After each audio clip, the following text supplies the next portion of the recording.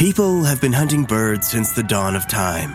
They've been hunted for food, for feathers, and more recently for pleasure and sport.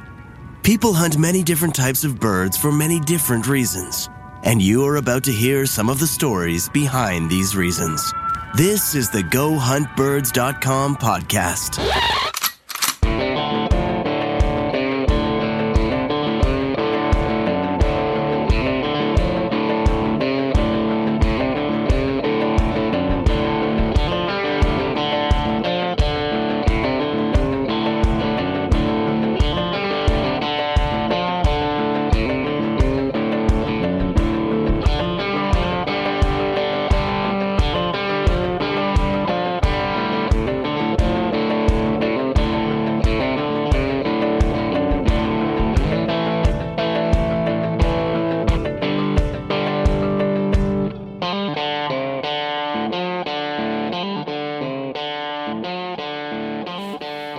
Hey, welcome to another edition of the GoHuntBirds.com podcast. I am your host, Mark Lapierre, and I'm the owner and founder of Go Hunt Birds, and it is Friday, October the 20th.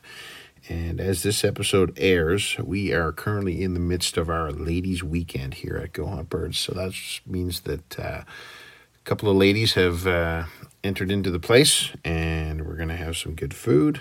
We're going to try and shoot some birds. We're going to have a lot of laughs. And it's a great event because a lot of the girls that come and hunt with us have been coming now for several years. And it's really cool to see how they have, some of them have started off as, very, we'll call them rookie hunters, and have now been very successful over the years in, waterfowl and deer hunting and bear hunting and a bunch of other things. And it's pretty empowering to watch some of these ladies, partake in hunting that was sometimes generally known as a man's sport. So it's a cool event that I started doing when I met Miss Kay. She is one of four sisters who all hunt, and in my previous life when I was married before, my ex-wife didn't hunt, and she wasn't really interested in having a bunch of women come to the house and hunt. But when I left that relationship and met Miss Kay, it was totally the other way around. And our first waterfowl weekend for women was a huge success. I think there was like 15 or 16 women here.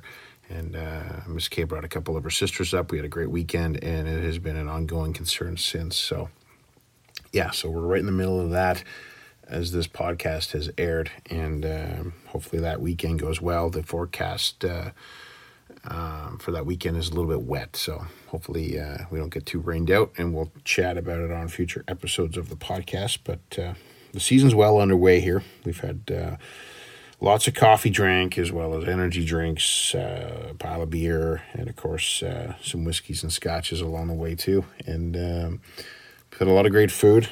Shot a lot of geese so far.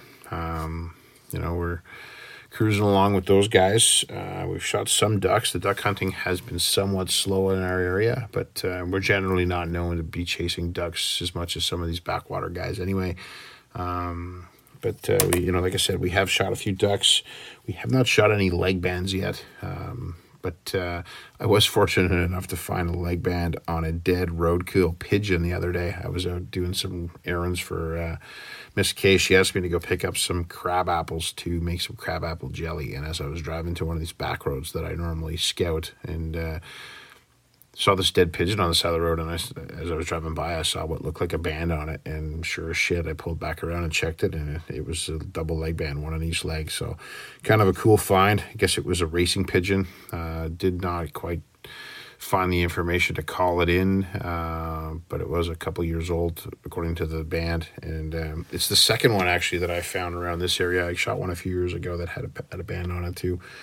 Pigeons, so I would imagine maybe there's some racing pigeons going on in our area. I'm not quite sure, but anyway, pretty cool find. And it just kind of, gives me, just kind of reiterates, check your roadkill. You see something driving by. I mean, I know a lot of guys that have found bands on banded geese or banded ducks, just checking roadkill birds. So, and it kind of makes me wonder too, like how many birds are actually shot that never get retrieved or recovered that are banded as well. So pretty interesting stuff. But anyway, this week on the podcast, had a hard time kind of figuring out what I wanted to talk about. I had a guest lined up, and he unfortunately had to cancel on me. So I kind of thought, well, I got to throw something together to keep the streak alive. And something that I kind of have been thinking a lot about lately, especially as I age, is trying to build something that's bigger than myself. I often say about this company, if this company doesn't outlive me, then I've done something wrong. So I'm trying to build Go Hunt Birds into a brand and ultimately into a business and something that I can leave behind when I'm gone, which is the premise of the club, which is why I'm so involved in bringing in the younger people to hunt, or my own son, or kids in general. And pretty interesting. So we did our first sticker draw, and the winner of that draw, a fellow by the name of Tyson, him and his friend Paul came up and hunted with us.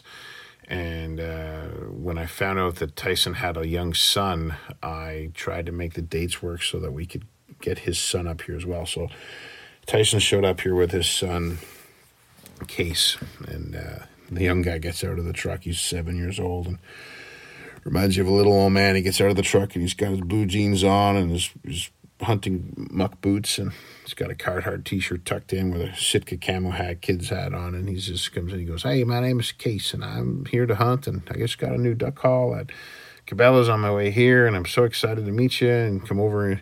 I was waiting for him to spit out some chewing tobacco, man. This kind of, the vibe I got from this young kid, and he was just so funny. So anyway, throughout the night, we get chatting with him, and so I asked him how long he'd been hunting. He goes, "I've been hunting my whole life," he said. So it's just, really cool to have this little wee lad out. And we had a great time. We got out, and the boys got their limit of geese. It was super windy that morning. I can't believe how windy it was. The birds kept sliding out on us as the wind kind of pitched on them. But we scratched out our limit, and Rosie got some work, and I was able to sneak my son out of school for the morning and played a bit of hooky for him so that he could partake in a hunt with this other young lad, and just ultimately had a great time. And the winners of this draw had never been up here before. They had never hunted with them before.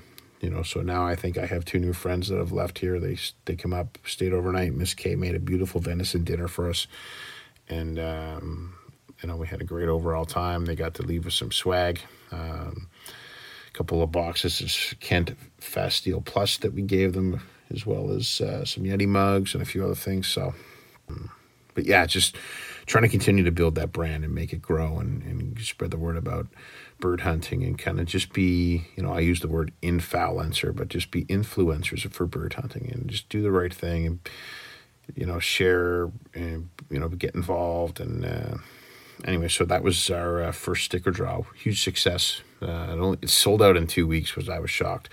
So we've since done a second one and just announced the winner for that one, a fellow by the name of Nicholas Kunapowski, who, again, I've never met, but I know Nicholas has been following Go Hunt Birds for a long, long time, probably 5-7 years or longer. And so I'm glad to finally get him winning something, and I'm looking forward to hunting with him. It'll be kind of the same thing, him and a friend, or maybe him and his wife, or I'm not quite sure, but whatever it's going to look like, I can't wait to get out and share the blind with another person that I haven't hunted with before. So, and that has been the case for me this year. I've shared the blind with a number of people this year, and probably 3 or 4 new waterfowl hunters, people that were out on their first hunts. A friend of mine got out on his first actual waterfowl hunt ever.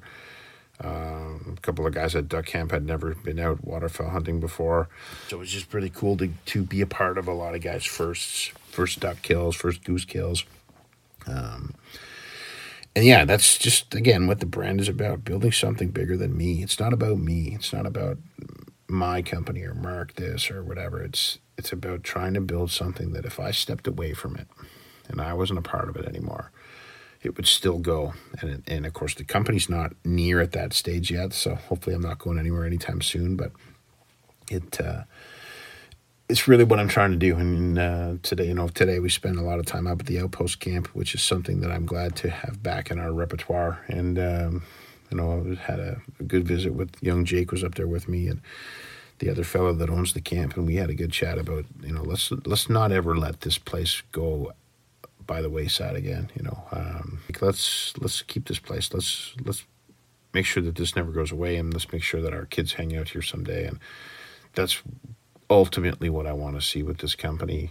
And and with bird hunting in general, is that the younger generation partakes in the sport and takes it, and there'll be the kids that'll be taking us out someday when they're adult men, and hopefully they're going to yield us some grandkids that we can take out and spoil. So if you're listening to that, and you're a duck hunter, which I know you are, I mean, you're listening to this podcast, that's why I'd listen to it, because I sure as hell know you don't want to listen to it just to see what I have to say. So if you're listening to this podcast, you're a bird hunter, do your damnedest to get other people involved. Take out newbies, take out your wives or kids or girlfriends or brothers or sisters or fathers or whoever the case may be. A lot of new people got through FAC in their PAL and stuff like that.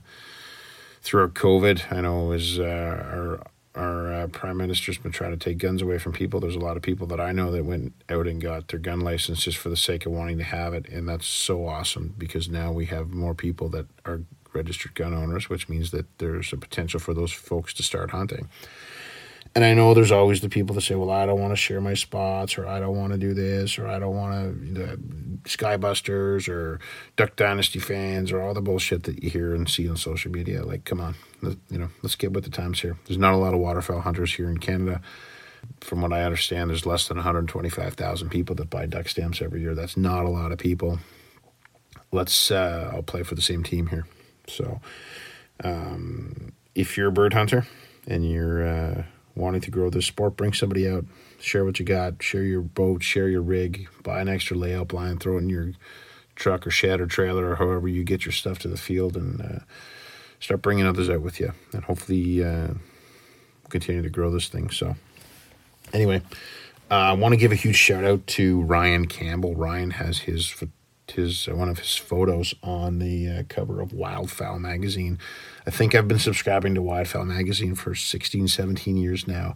It's pretty cool to see a cover of somebody that actually has hunted at one of my duck camps, and a friend that I know. So Ryan, I don't know if you listen to this podcast or not, but big shout out to you, man. Awesome photo of a couple of Drake canvasbacks, and awesome to see that there. So if you know Ryan Campbell, give him a pat on the back. He's grown his following in the photography world to great lengths. So, and other than that, I got another stack of stickers here that we're probably going to do a draw for something. We'll see what we can fire down the pipe.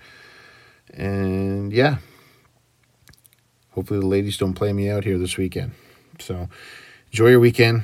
Don't drink too much, or don't eat too much, or don't hunt too much, if that's even a thing. And we'll catch you on the next episode. Hopefully that guest that stood me up will, come back around and we can get him on. But until then, enjoy your weekend. Cheers.